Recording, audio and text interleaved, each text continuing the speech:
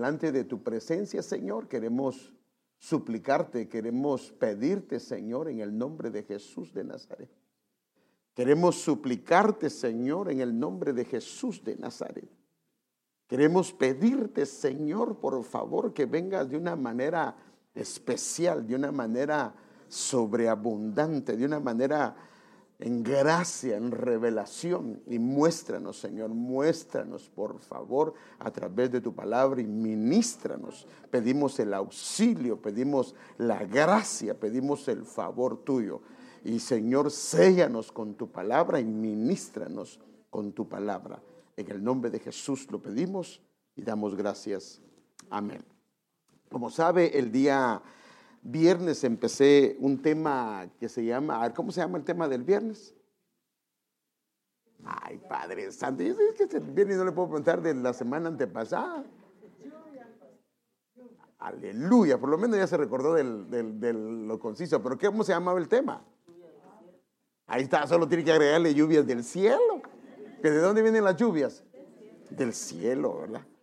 Entonces el tema se llama las lluvias de los cielos. Y hoy quisiéramos, no voy a entrar mucho en detalles de lo que di el domingo, pero usted lo puede revisar.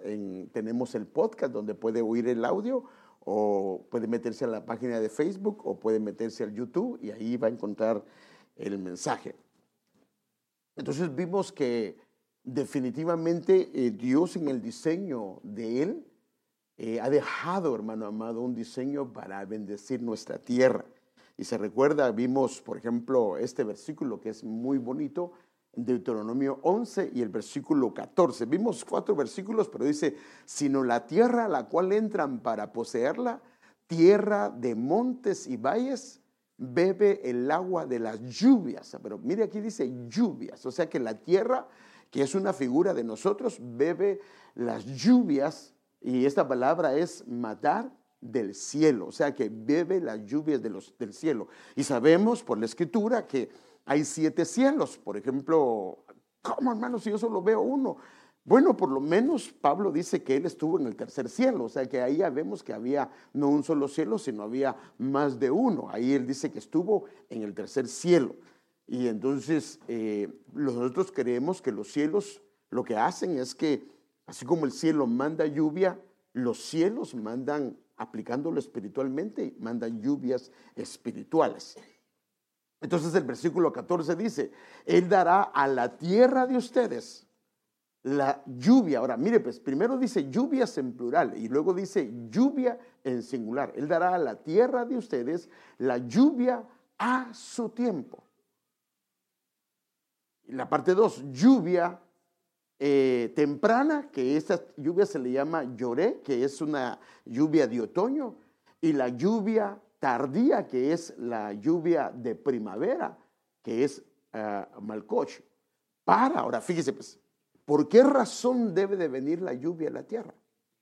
Para que recojan tu grano, tu vino y tu mosto y tu aceite. El grano habla de la palabra, lo que nos alimenta, no solo de pan vivirá el hombre, sino de toda palabra que sale de la boca de Dios. El vino habla del gozo y el aceite habla de la unción. O sea que aquí vimos entonces que las lluvias ya no solo es una. Aquí por lo menos vemos 3 lluvias: la lluvia matar, la lluvia lloré, la lluvia malcoch, la lluvia a su tiempo, la lluvia temprana y la lluvia tardía.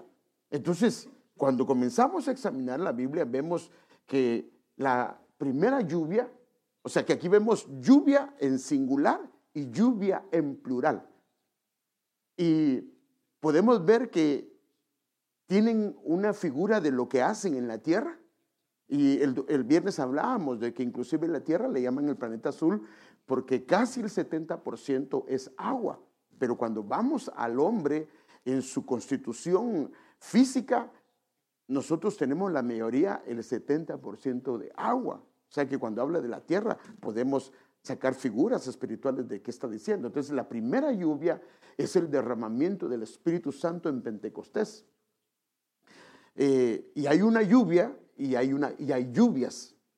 Y la última lluvia o las últimas lluvias es el derramamiento del Espíritu de gracia sobre su pueblo. Esto lo vimos y no lo voy a repetir. Y aquí puede ver las diferentes lluvias, son 12 lluvias que hay. Entonces vemos que está el agua como elemento, pero luego el agua se comienza a manifestar en vapor, se comienza a manifestar líquida, se comienza a manifestar en rocío, se comienza a manifestar sólida. Entonces el agua tiene diferentes manifestaciones. Y vimos acá, entonces, por ejemplo, algunas cosas que le enseñé. Por ejemplo, vemos una lluvia, lloré, que es primera lluvia, lluvia o primeras lluvias. Y vimos también una lluvia última, que es una lluvia tardía. Pero en medio vemos lluvias que son 10 lluvias intermedias. Y vimos que la primera lluvia es para sembrar. ¿Qué es lo primero que vino? Es la preciosa semilla que es el Señor Jesús. Acuérdese que él mismo dijo, si el grano de trigo no muere, ¿qué dijo él? No lleva fruto. Entonces, Él es el grano de trigo, Él es la preciosa semilla, la preciosa semilla. El Espíritu Santo vino sobre el Señor Jesús y también vino el derramamiento del Espíritu Santo.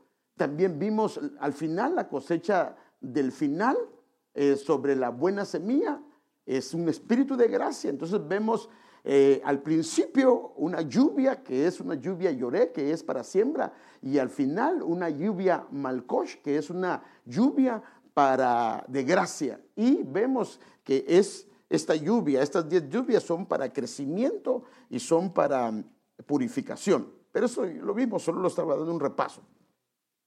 Entonces la primera lluvia, lloré sobre Cristo, o sea, la preciosa semilla, es cuando el Espíritu Santo vino sobre él. Esa es lluvia en singular. Pero luego vieron primeras lluvias también, ahora está en plural, sobre el cuerpo de Cristo. Es que lo que pasó con el cuerpo es lo mismo que pasa, lo que pasó con el Señor Jesús es lo mismo que pasa con el cuerpo. Las primeras lluvias, las lloré sobre el cuerpo de Cristo, o sea, la buena semilla es el derramamiento del Espíritu Santo en Pentecostés. Entonces, lo mismo que pasó con él es lo mismo que pasó en su pueblo. Pero aquí podemos ver por lo menos 2 manifestaciones de agua. Déjenme ver una gráfica. El inicio del ministerio del Señor Jesús, fíjense qué tremendo, fue en medio de 2 manifestaciones de agua. Por ejemplo, primero les fue sumergido en agua, que es el bautismo en agua. ¿Usted se recuerda esto? Si lo ha visto, no tiene duda con esto. Ahora, como él fue sumergido en agua, él es la semilla preciosa que tiene que morir para que lleve mucho fruto, y el fruto somos nosotros. Luego sale del agua, y al salir del agua, los cielos se abren, así dice la Biblia. Los cielos se abrieron y viene el Espíritu Santo sobre él y lo llenó del poder del Espíritu Santo. Esto está muy claro para nosotros, lo puede encontrar en los evangelios y no es difícil de verlo, pero note cómo él está al inicio de su ministerio en medio de 2 aguas, porque el Espíritu Santo, recuérdese que al principio dice que las aguas cubrían la tierra y el Espíritu dice que se movía sobre las aguas. Entonces eso es impresionante. Y lo mismo pasa, por ejemplo, cuando una persona es engendrada.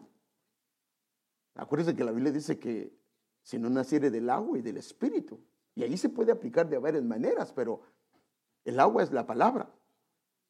Pero también el agua, siendo la palabra es semilla, y también a la semilla se le llama semen. Hablando ya de cómo crece un hijo biológicamente. Entra el semen en el óvulo de la mujer, fíjese qué tremendo, entra el semen en el óvulo de la mujer, o sea, el agua, la palabra. Y luego viene el Espíritu que Dios le asignó a esa persona. Entonces, nació del agua, de la palabra, del semen y del Espíritu, porque vino el Espíritu. Pero luego se comienza a generar un desarrollo de ese niño dentro de ese vientre. Y luego ese niño está en una atmósfera de agua. Y luego su inicio porque ahí hay un desarrollo, y luego su inicio para salir al mundo, se revienta la fuente y viene. Y el agua está vinculada a él en toda su vida. Hermanos, A no ser que uno no se bañe, pero yo sé que a algunos no les gusta mucho bañarse, solo el sábado es su día favorito. Está bien, o sea, porque alguna gente, pues sí le reprende al agua cuando la ve. Y está bien, no hay ningún problema si a alguien no le gusta bañarse. Pero hermanos, el cuerpo necesita lavarse y esto es algo que Dios lo puso, esto es parte y de hecho, ¿qué hacía el Señor con los discípulos? Le lavó los pies. Sí, porque ustedes ya se lavaron, ahora lávense los pies.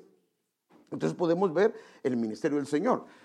Entonces, así como cada ser humano tiene dos grandes etapas en su desarrollo, en su vida, esto es una figura de lo que sucede en lo espiritual.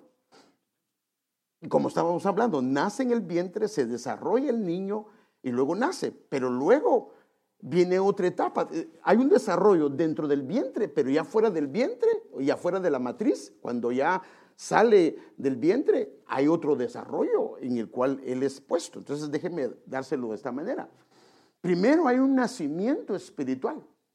Hay que nacer del agua y del espíritu. Ahora fíjese qué tremendo. Es que hermano, cuando comenzamos a ver las lluvias del Señor, esto es impresionante lo que hay ahí. Entonces, ¿cómo es que nosotros venimos a Cristo? Comienza a haber una predicación. Por eso es que antes que viniera Cristo, mandaron al espíritu de Elías. El espíritu de Elías era Juan el Bautista. Y él decía, yo bautizo con agua. Dice que tremendo. Y viene detrás de mí uno que bautiza con el Espíritu Santo. Pero sabemos que la predicación de él era lluvia de arrepentimiento.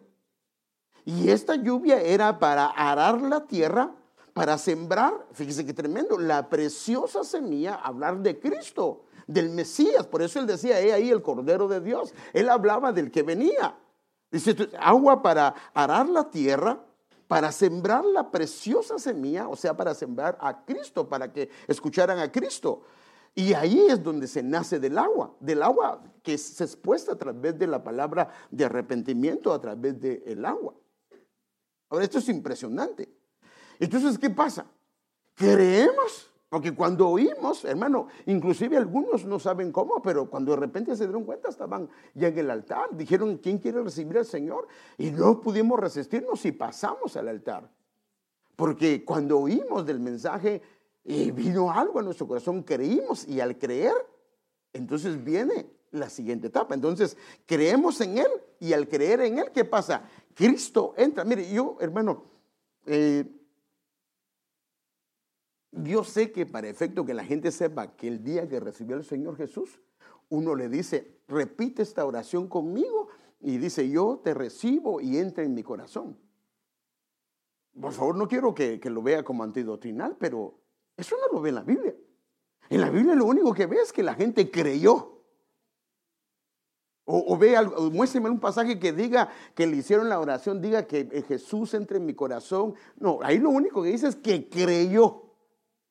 Creer es que creyó en Él y entonces entró Cristo al corazón, o sea, entró la preciosa semilla al corazón y ahí se genera la adopción de hijos y de hijas. Y por eso es que a partir de ahí le comenzamos a llamar como Padre. Amén. Entonces, pero luego de esto, mire qué tremendo lo que se da ahí. Entonces, hay un bautismo de arrepentimiento, hay una lluvia de arrepentimiento o un mensaje de arrepentimiento.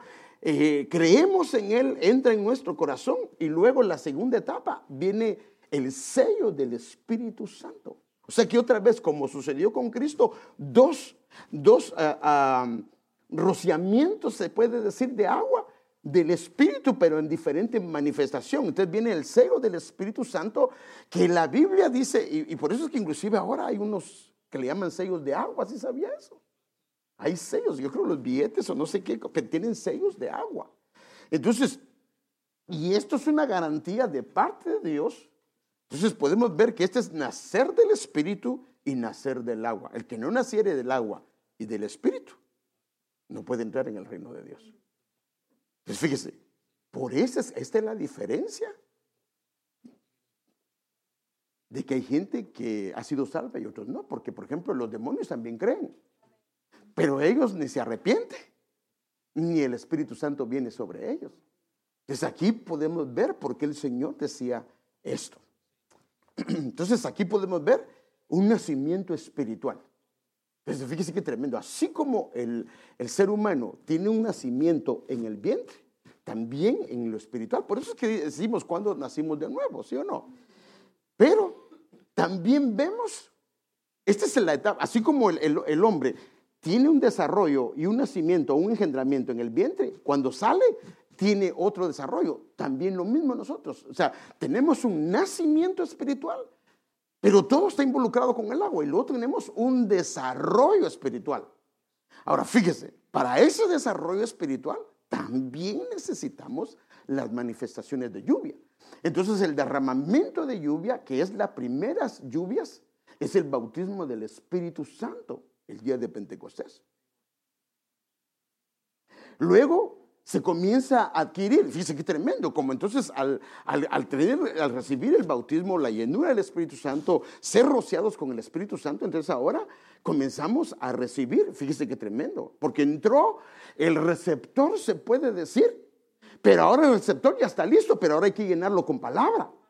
Para que ese receptor, que su alma está tan distorsionada, que es un hombre iracundo, una mujer iracunda, un hombre malo, una mujer mala, un hombre envidioso, una mujer envidiosa, o mentiroso, o mentirosa, o lo que usted quiera.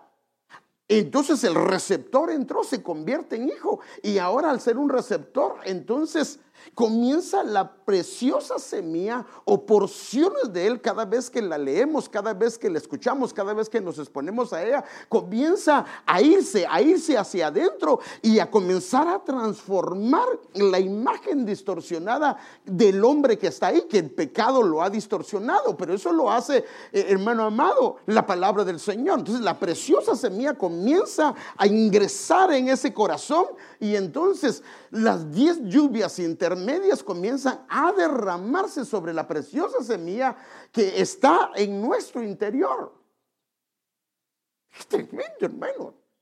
Por eso es que cuando una persona no se expone a la lectura de la Biblia, o no se expone a la exposición de la palabra, o no se expone a la enseñanza, se está perdiendo de mucho. Porque definitivamente nosotros no podemos cambiar a nadie. El único que lo cambia es el Señor. Pero el Señor utiliza, el Espíritu Santo utiliza la palabra. Porque la palabra, hermano, lo que hace es que va a reparar lo que el diablo o el pecado o el entorno arruinó. Por ejemplo, una persona en su entorno se puede volver muy morboso o morbosa, y como creció en ese ambiente no lo puede evitar. Entonces todo lo tiene con doble sentido, porque ese fue su desarrollo. Y cuando viene a Cristo, entonces tiene un poquito de problema. Pero entonces el Señor dice: no, eso no está bien, y comienza una administración de él para quitarle eso. Porque si no, hermano, a cada rato está pecando en la iglesia, a cada rato está haciendo estragos dentro de la iglesia. Entonces tiene que haber una adquisición de la imagen del Señor Jesús. El receptor ya está ahí. Por eso la Biblia dice: y llegarán a ser, porque hay un proceso de convertirse en hijo. Entonces, a través de las porciones, por eso la Biblia dice en Hebreos que Dios, hablando muchas veces y de muchas maneras, pero la versión literal dice en muchas porciones. O sea que cada vez, perdóneme, hermano, cada vez que nosotros estamos escuchando la palabra, estamos agarrando una porción. Y como, ¿quién es la palabra? Es Cristo. Entonces, al comer de la palabra, estamos comiéndonos a Cristo, y al comer de Cristo, la imagen de Él comienza a reflejarse en nosotros, porque la palabra de Él es viva. Por eso dice: mi palabra no regresará vacía, antes hará aquello para lo cual yo le envié. Aquella desconfianza, aquellos celos, yo lo voy a restaurar. Pero hay que comer palabra. Hay que comer palabra. Pero como no la podemos comer, entonces Dios lo hace a través de las 10 lluvias. O sea que cada lluvia tiene una manifestación hermosa en el espíritu, en el alma, en el cuerpo. Y entonces viene, entonces mire el desarrollo. Entonces está la primera lluvia y la segunda lluvia, o la última lluvia es una lluvia que es la lluvia Malkosh, que es el espíritu de gracia para llegar a ser como Él. No yo, soy lo que soy. Y Pablo dice, ¿sí o no? Pero no yo, sino la gracia de Dios en mí. Es por la gracia de Dios que alguien puede llegar a ser lo que es. Porque entonces él comienza a poner el querer como el hacer. Entonces vimos que en Jesús, el agua, y empieza su ministerio. Nosotros al nacer, espiritualmente, el agua, y lo hacemos. Y el desarrollo de toda nuestra vida, estamos también en los dos. Una primera lluvia, una última lluvia y las 10 lluvias de por medio. Entonces cuando una tierra no se expone a la lluvia, se seca. Se seca, hermano. Y fíjese, hermano, pareciera. Y se lo voy a mostrar porque que el maná, ¿qué es el maná para nosotros ahora? Por ejemplo, el Pablo en Corintios dice que ellos comieron una comida espiritual. O sea, que comieron una comida física, pero para nosotros el maná es la palabra y es una comida espiritual. Bebieron de la roca y Pablo dice que es una bebida espiritual. Entonces pareciera que el maná, o sea, la preciosa semilla que es Cristo, estaba entre dos rocíos. Déjeme mostrárselo.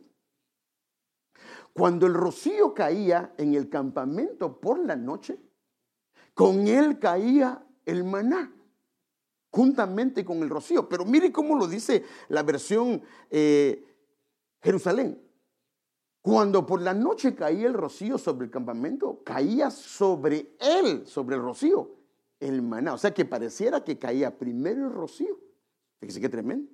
Luego caía el maná, pero como todavía era de mañana, el rocío seguía cayendo. Entonces había un rocío arriba, el maná, y pareciera que había un rocío arriba. Fíjate qué tremendo, hermano. O sea, cómo la palabra está en medio de rocíos, de lluvias. Porque como es la semilla, hermano, en una tierra dura, ¿qué pasa en una tierra dura si no ha caído lluvia? Por eso es que, acuérdense que el sembrador salió a sembrar, tiró la semilla, y la semilla, la primera que tiró, ¿en qué terreno cayó? ¿Se recuerda? Ay, no, hermano, por favor, usted es predicador. ¿En qué tierra fue cuál fue la primera tierra? Sí, esa es una, perdón, pero la primera. Por favor, hermano Alex, sí tenemos que hacer exámenes en la doctrina porque yo creo que se les olvida a los hermanos. Hay 4 terrenos. Pero ¿lo viste? Bueno, no, pero yo quería así. Pero está bien. 4 terrenos. Ahora, ¿cuál es? Bueno, no, pues si no, el primero no, entonces no. Entonces, el primero es junto al camino. Ahora, fíjese pues. ¿Pero por qué junto al camino? Este camino, por ejemplo, aquí no se ve mucho porque nosotros nos caminamos en carro. Pero cuando usted va a un pueblo, la gente ha hecho caminos en medio de los terrenos. ¿Se ha dado cuenta de eso? Ahora, ¿qué pasa donde hacen caminos? ¿Cómo se pone la tierra? Dura, ¿cierto? Dura. Y entonces la semilla cae en ese terreno y ¿qué pasa? Pues no se logra, ¿cómo se llama? Y entonces vienen las aves y se la comen. Entonces mucha gente en la iglesia ha sido pisoteada en su corazón. Hay gente que ha pasado encima de ellos y se han dejado y lo han permitido. Y su corazón se ha endurecido. Y como se ha endurecido, entonces Dios tira la semilla. Porque acuérdense que la semilla no es mala. No importa el vaso. Porque la palabra es la palabra de Dios. El vaso puede ser un vaso incorrecto, pero la palabra sigue siendo la palabra de Dios. Entonces la semilla es la preciosa semilla. No puede ser una mala semilla. El problema no es la semilla, ni es el sembrador, aunque el sembrador tenga problemas. Me refiero al humano, porque él no tiene problemas, pero me refiero a los vasos que el Señor utiliza. El problema es la tierra. Si se endureció porque la pisotearon, entonces ahora oye la palabra y no entra. Entonces, ¿qué hace Dios? Tiene que arar la tierra y necesita la lluvia. Bueno, Dios no necesita la lluvia porque Dios la puede sembrar como Él quiera. Pero hablando en términos generales, y cuando comienza a ver las demás tierras, dice que no tenía suficiente humedad, estaba en medio de pedregales, en medio de problemas y todo ese tipo de cosas. Entonces, la clave, por eso dice, conoceréis la verdad y la verdad os hará libres. Entonces, la verdad lo que hace es que viene hacia nosotros, hermanos, como cuando estamos enfermos. Vamos al doctor, ¿y qué hace el doctor? Nos da medicina, pero nos mete la medicina de un solo. ¿Qué hace él? Nos dice, tómese 2 pastillas en la mañana y 2 pastillas en la tarde. Usted no lo ve, pero ¿qué está haciendo las pastillas? Está atacando aquella enfermedad o aquella infección y la está eliminando. Y a los 3, 4 días, ¿qué ve el resultado uno? La recuperación. Entonces, cuando estamos comiendo la palabra, tiene que haber una recuperación. Yo todos los libros leo y sigue con las mismas mañas. Bueno, no que se nos quiten todas, porque eso es un proceso. Pero, hermanos, no podemos ser los mismos. ¿No dice la Biblia, pues, que el camino del justo es como, ¿qué dice? La luz de la aurora, ¿qué dice? ¿Va en desaumento o en aumento? Tiene que haber. Dice que nosotros llevamos en peso de gloria. Debe de haber una transformación en peso de gloria. Y el apóstol estaba hablando que, y fíjese que tremendo, así como hay 12 lluvias, hay 12 glorias. Ay, hermano, es que esto también está tremendo, pero bueno. Entonces Dios hablando por medio de los números de cada capítulo del libro de Isaías. Yo no sé si lo ha escuchado esto, pero yo lo escuché ya 2 veces de un pastor y del apóstol Sergio. Porque cuando comienza, ¿cuántos libros tiene el capítulo de Isaías? 66 libros. ¿Y cuántos libros hay en la Biblia? 66.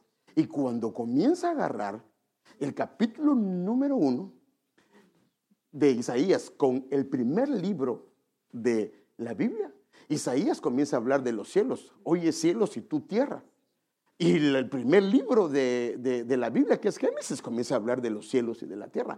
Y entonces así comienza a agarrar uno por uno. Y es increíble cómo los libros se asemejan. Y por decirlo así, el capítulo de Isaías es un pequeño resumen de lo que el libro habla. Entonces, por ejemplo, el capítulo número 40. Solo que aquí está muy pequeño, pero ahí adentro está. Pero el capítulo número 40 es el libro de Mateo. El capítulo 41 es el libro de... ¿A qué sigue? Si traigo a los niños, se saben el orden. ¿Cuál es el libro que sigue? Marcos. ¿Y de ahí? ¿Y de ahí? Juan. Ese sí está bien, vaya, ese sí está bien. Póngale denle en el desayuno. No. Me van a poner en juicio a mí. Entonces, fíjese. Pero entonces, el Mateo 40, Marcos 41, Lucas 42, Juan 43 y el libro de Hechos 44. Y viene Isaías, hermano, y esto es tremendo, hermano. El capítulo 44 de Isaías, porque derramaré agua sobre la tierra sedienta. Eso es lo impresionante, hermano. Y torrentes sobre la tierra seca. Derramaré mi espíritu sobre tu posteridad y mi bendición sobre tus descendientes. Entonces vemos que el libro 44, el capítulo 44 habla de un derramamiento, y el libro de Hechos, lo que empieza con el libro de Hechos es el derramamiento del Espíritu Santo. Ahora, fíjese pues, pero aquí es lo que yo quiero que usted vea, porque por ejemplo, derramaré agua sobre la tierra sedienta. ¿Pero por qué estaba sedienta? Porque estaba seca, hermano. Porque estaba seca. Entonces, esta es la condición.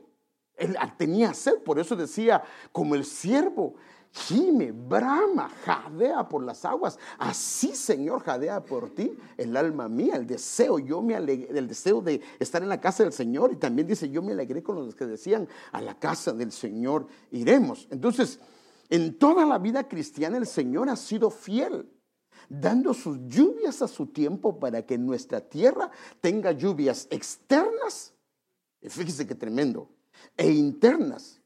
Pero esto es lo impresionante, hermano. Fíjese, por eso es que Dios tiene que usar lluvias, porque si una tierra tiene ríos externos, se beneficia. Pero el río a la tierra en sí beneficia a los que están en la orilla. Por eso es que Dios tiene que mandar sus lluvias y sus diferentes manifestaciones, porque las lluvias del Señor llenan o abarcan todo un espacio. Pero, fíjese qué tremendo, cuando cae mucha lluvia, lo que hace la lluvia es que comienza a filtrarse, hermano. Por eso es que cuando abren pozos, esa lluvia es riquísima, porque el agua, la misma tierra, entonces el agua, como es mucha agua, el agua la misma tierra le comienza a servir de filtro hasta que llega a los acuíferos que hay ahí abajo, y entonces allá corren unas aguas purificadas. Entonces viene Dios, y fíjese qué tremendo, a través de sus aguas ha habilitado las aguas de arriba, ha habilitado las lluvias de arriba, ha habilitado los ríos, pero también habilita los ríos internos. O sea que los tiempos que hemos estado en su presencia, fíjese qué tremendo, allí están. Pero lo que pasa es que han pasado algunas cosas. Déjenme ver algunos versículos. El que cree en mí, como dice la Escritura, de su interior. O sea que adentro hay cosas. De su interior correrán ríos de agua viva. Esto dijo del Espíritu y lo relaciona. Estas aguas vivas lo está relacionando con el Espíritu, el bautismo del Espíritu o el derramamiento del Espíritu. Esto dijo del Espíritu que habían de recibir los que creyesen en Él, pues aún no habían venido el Espíritu Santo porque Jesús no había sido glorificado. Entonces, ahora, por supuesto, él está hablando de lo que iba a venir en el Pentecostés, porque él todavía estaba acá. Pero nosotros, hermanos, ya creímos. Entonces, hemos sido expuestos a ministraciones de lluvias del Señor. Y esas lluvias están ahí en alguna medida. Entonces, el enemigo sabe la importancia de esos ríos, tanto externos como internos. Pero la diferencia de los externos es que los externos se acaban de acuerdo a la sequía. Los internos no, porque los internos fluyen en la parte de adentro. Entonces hay muchas ministraciones de Dios que tal vez por fuera, tal vez las circunstancias las anularon, pero lo de adentro sigue vigente y ahí está.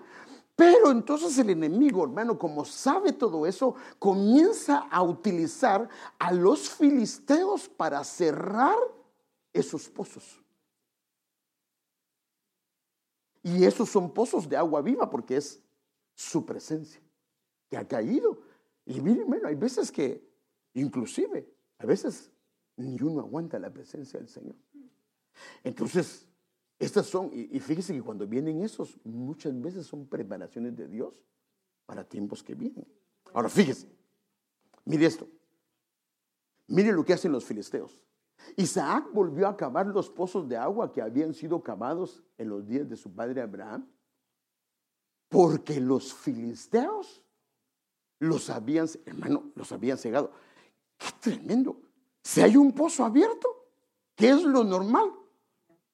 Sí, que hay agua, pero ¿qué haría una persona con un pozo? ¿Se beneficia de él o no? Pero miren la maldad y la envidia, que ellos lo que hacían era cerraban el pozo. Es ilógico, pero eso es lo que hace la envidia. Entonces, porque los filisteos habían cegado después de la muerte de Abraham. O sea que los filisteos son los que ciegan los pozos. Déjenme darle un ejemplo. El viernes le estaba hablando de eso. Por ejemplo, una persona que adora al Señor, tal vez su manera de adorar al Señor es un poquito rara, porque también algunos que tienen raro, algunos hacen así, otros tiemblan y otros, ay hermano, usted tan loco parece, ¿por qué se mueve así? Y entonces el hermano ya no quiere no quiere hacer ningún, porque no quiere. Hermano, ¿y por qué hace así? Y entonces, cegan ese pozo. Entonces el hermano ya le da, cuando siente la presencia del Señor no quiere hacer nada. Y a veces pegaba brincos, no quiere hacerlo porque se van a burlar de él. Porque el enemigo sabe que esos pozos internos, si los logra cegar, esa persona en tiempos de sequía va a sufrir. Porque en tiempos de sequía es para que esos pozos fluyan. Entonces, lo tremendo de esto, hermanos, es que los enemigos el enemigo comienza a usar a los filisteos. Y una de las maneras que usa es la burla.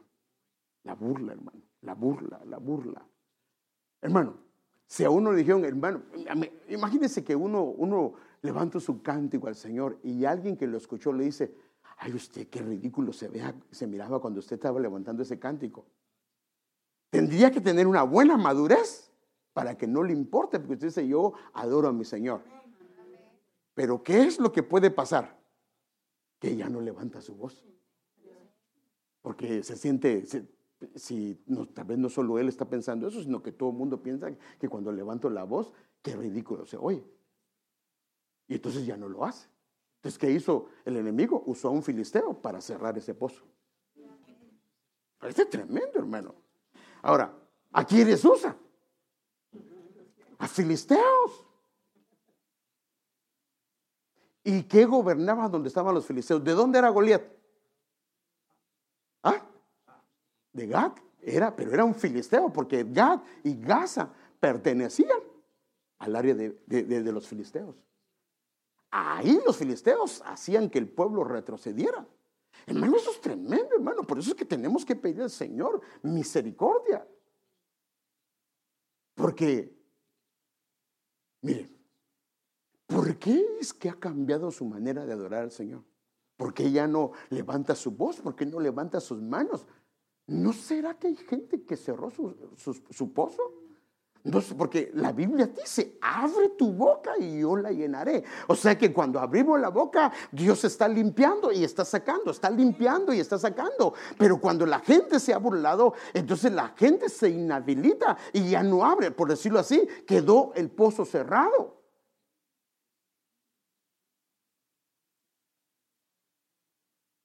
Cuando los siervos de Isabá cavaron en el valle, encontraron ahí un pozo de aguas vivas, que habían cerrado también esos. Entonces miraron los pastores de Gerar con los pastores de Isaac y diciendo, el agua es nuestra. Mire, otra vez volvieron a pelear por eso. Por eso llamó Esec, que significa riña, o puede ser riña, pero déjenme pasar esto. Entonces, cuando los pozos de aguas vivas han sido cegados, o sea, han sido cerrados por los filisteos, ¿qué hace Dios para abrirlos? Porque este es el asunto. Tal vez, porque hermano, tal vez tú adorabas al Señor, tenías una relación tan hermosa con el Señor, Dios te visitó de una manera preciosa. Porque a veces también, hermano, nuestra misma esposa o el mismo esposo se puede convertir en un filisteo. Porque habrá alguien perfecto. Entonces viene el hermano y le canta al Señor en medio de sus fracasos, sus debilidades, y la esposa, ¿de qué le sirve levantar sus manos allá si mira cómo se porta acá? ¿A quién está usando el enemigo? ¿Al mismo esposo o la misma esposa? Y ya uno viene acá, pero hermano, si él se merece la adoración, y ya va a levantar sus manos y se recuerda lo que le dijo el esposo o la esposa, y entonces mejor ya no levanta. Iba a levantar su voz. ¿De qué le sirve levantar la voz? Si la gente supiera cómo levanta la voz aquí, ya no quieren ni levantar su voz. Entonces, hermano, nosotros en alguna medida podríamos dejarnos usar. Que Dios nos guarde, hermano. Que no tengamos esa inclinación de filisteos, porque donde están los filisteos son los gigantes, a los cuales el Señor mandó que se destruyeran. Entonces, ¿qué hace Dios para abrir estos pozos? Mire, hermano, qué tremendo esto. Cuando Israel iba en el desierto, ahí está, ahí le dijo Dios a ellos, ahí está Beer. Mire qué tremendo. Beer era un pozo o un manantial. El pozo del cual Jehová le dijo a Moisés, reúneme al pueblo y les daré agua. Pero en Beer, reúneme al pueblo y les daré agua. En aquel tiempo Israel cantó este cántico, brota, oh pozo. O sea, lo que hacía el pueblo es abrir su boca y cantaban, brota, oh pozo. Levanta cántico a él. Ahora fíjese pues, el pozo, y ahora esto estaban haciendo el pueblo estaba cantando porque, hermano, dice, el que cree en mí de su interior correrán ríos de agua viva. A partir de que creímos en él, hay ríos. Por eso que el Señor le decía a la samaritana, Si tú supieras quién es el que te habla, tú le pedirías de beber a él. Entonces hay ríos que están fluyendo y que han fluido, pero que los filisteos han cerrado sus pozos. Entonces, ahora, el pueblo estaba, la orden del Señor fue que el pueblo abriera su boca y dijera, brota, oh pozo, y levantad cántico a él. Pero al liderazgo o a los jefes, mire lo que dice el versículo 18, el pozo que los príncipes excavaron, que excavaron los nobles del pueblo. Aquí vemos dos personas, príncipes y nobles, que se pusieron a cavar. Ahora, si se pusieron a cavar ese pozo, ¿estaba abierto o estaba cerrado? Porque si no lo hubieran, si estuviera abierto, no tienen por qué cavar, ¿cierto? Pero ese pozo estaba cerrado.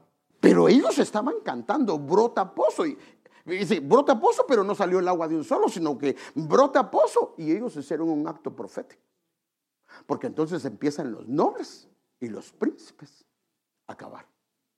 No sé en cuánto tiempo cavaron. Y de repente brota el agua. Y lo exploraron, cavaron con sus varas. Ahora mire cómo lo hicieron. Con sus varas. ¿De qué habla la vara? De autoridad. Ahora ellos eran príncipes y eran nobles. Esto es lo que significa, hermano amado, que pertenecían a un gobierno de Dios, a una delegación, porque acuérdese que Dios le dijo a Moisés, escoge 70 personas que van a hacer esto, y entonces ellos tenían príncipes que habían sido escogidos por Dios, y entonces al ser escogidos se les delegó una autoridad.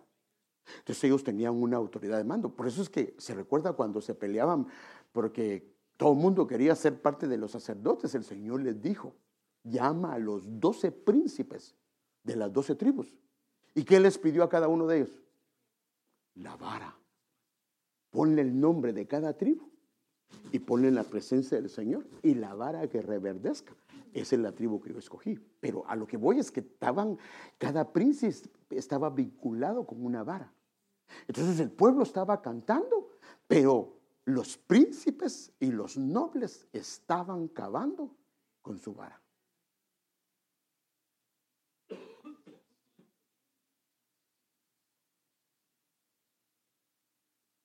Y desde el desierto pasaron a Mataná, que significa regalo.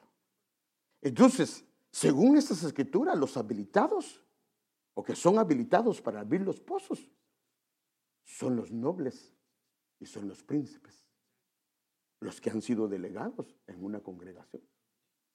Y yo quisiera que hiciéramos algo, hermano, porque eso lo iba a hacer el viernes, pero yo dije, no se pudo, y en la Santa Cena es muy complicado, pero mire, es que yo iba a hablar sobre el Espíritu de gracia al final, y el Espíritu, pero es que ya no me da tiempo, dije, no me va a dar tiempo, entonces mejor lo acordé y quisiera hablar sobre esto. Porque los príncipes y los nobles, ¿cómo se vuelve una persona un príncipe? ¿Cómo se vuelve una persona un noble? Hay muchas razones o muchas maneras, pero entonces, ¿quiénes son los príncipes y los nobles desde la perspectiva bíblica? Primero, mire qué dice. En la perspectiva bíblica, los nobles son los que estudian la Biblia. Los judíos de Berea eran más nobles que los de Tesalónica, pues recibieron la palabra con mucha atención, o sea que están con mucha atención. Y todos los días estudiaban las escrituras para ver si era cierto lo que les decía. O sea que la Biblia, desde el momento que una persona pone atención a la palabra y estudia y verifica aquello, desde la perspectiva bíblica, les llaman nobles. Está tremendo ese hermano. Fíjense pues. Ahora, ¿quiénes son considerados príncipes desde la perspectiva bíblica? Son aquellos que son invitados a sentarse a la mesa del rey. Por ejemplo. Y no importa la condición. Porque acuérdese que Pablo decía que eso erais vosotros, y usted sabe una lista bien tremenda de la que él dio. Pero ahora ya no. Pero él habla cómo él cambia a una persona de una condición tan lamentable y la lleva a un lugar de príncipe y lo sienta a su mesa. Él levanta al pobre del polvo y al necesitado del basurero. Hermano, estamos hablando de algo tremendo. Mire, hermanos, inclusive algunos de nosotros, ya después de años que hemos sido ministrados por el Señor, la gente ni sabe de dónde veníamos. No puede ser que usted, hermano, o usted pastor, o usted... Sí, de ahí. Era un basurero, era el polvo. Pero como Dios hace y comienza a ministrar el agua del Señor, las lluvias del Señor, la palabra del Señor, comienza a embellecer a un hijo de Dios, a una hija de Dios. Entonces es lo que dice aquí. Él levanta al pobre del polvo y al necesitado del basurero y los pone. Mira, eso es Dios. Y como Él es el que manda, porque es el rey y es su mesa, y los pone entre los príncipes y los coloca en los asientos de honor. ¡Qué tremendo, hermano! Pues, y aquí da la razón, pues toda la tierra pertenece al Señor, Él es el dueño. Y Él puso en orden, o sea, que Él es el que decide a quién pone y a quién no pone. Y si Él lo ha decidido, así lo va a hacer Él. Pero yo quiero mostrarle otro. Mire, otra manera de sentarse a la mesa del rey. Dichosos aquellos siervos a quienes el Señor, y hay mucho, pero ya no me dio tiempo, hermano. Dichosos aquellos siervos a quienes el Señor al venir hay velando. Ahora, mire qué dice que va a hacer a los que velan. En verdad les digo que se ceñirá para servir. ¿Quién? El que estaba velando es el Señor, hermano. Y los sentará, y los sentará en plural a la mesa de Él. Y acercándose, les servirá. Padre Santo. Los que velan se sientan a la mesa del rey en un lugar de honor y adquieren una perspectiva de príncipe. Pero mire este otro, hermano. Mefiboset estaba lisiado de los pies y lo sentaron a la mesa del rey. Usted sabe, Mefiboset significa, hay varias interpretaciones, pero disipador de vergüenza. O sea que el hombre estaba mal, hermano, y era hijo de un príncipe. Pero lo que pasó, porque ¿de quién era hijo? De Jonatán, el cual era un príncipe. Pero en la turbación y en la angustia se cayó de un animal, no sé si era caballo o mulo, no lo sé. Y lo botaron y quedó lisiado. Y a partir de ahí estuvo en un lugar que se llama Lodebar. Y entonces comenzó a sufrir porque era menospreciado. Y de repente, porque miren, este es el asunto. Bueno, miren, es que ya no me da tiempo porque este es el año del reconocimiento. Porque lo que se recuerda que hablábamos de que hay uno que es el que reconoce. Hay un instrumento que Dios usa para reconocer y hay al que le reconocen. Pero hay distintivos y hay memoria. Jonatán hizo un pacto con David y quedó una memoria ahí. Y esa memoria Dios la recordó porque el que le puso a David, porque David ya estaba en su reino, el que le puse a David, y se recordará comienza él. ¿Ha quedado alguien de la casa de Jonatán al quien yo pueda hacerle misericordia? Como el otro había sido príncipe y había hecho un pacto con él. Ahí estaba un hijo y le mencionan el hijo. Y estaba lisiado. Entonces el rey llamó a Siba y le dijo, he dado al hijo de tu señor, porque lo llevan delante de él, todo lo que pertenecía a Saúl. O sea, que le devuelven las tierras. Hermano, qué tremendo. Todo lo de Saúl, que era el rey, se lo devuelven y a toda su familia. Labrarás y le pone siervos, hermano. Y siervos como que fuera un rey. Los siervos no estaban cojos. Y al cojo le ponen siervos porque lo sentaron a la mesa del rey. Labrarás para él la tierra, tú y tus hijos y tus siervos, y traerán alimento al hijo de tu señor para que coma. Pero Mefiboset, el disipador de vergüenza, hijo de tu señor, comerá para siempre a mi mesa. Ahí se convirtió en un príncipe, hermano. Tremendo, hermano. Tremendo. Por eso es que, hermano amado, Dios utiliza a los nobles y a los príncipes para abrir los pozos. Y yo quisiera que hiciéramos algo hoy. Porque vamos, hermanos, ¿qué le dijo el Señor a Moisés? Dile al pueblo que cante brota o pozo. Cantarle a él. Y a los nobles comenzaron a cavar. Y los nobles comenzaron a excavar. Y yo quisiera que pasaran mis ayudas ministeriales, hermano, que pasen aquí al frente. Pasen al frente, por favor.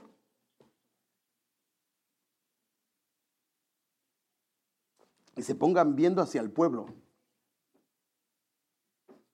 También los hermanos que les toca cantar se pueden pasar, pero los que están aquí, no, tú quédate aquí. Súbame, pásenme esa, por favor. No, perdón.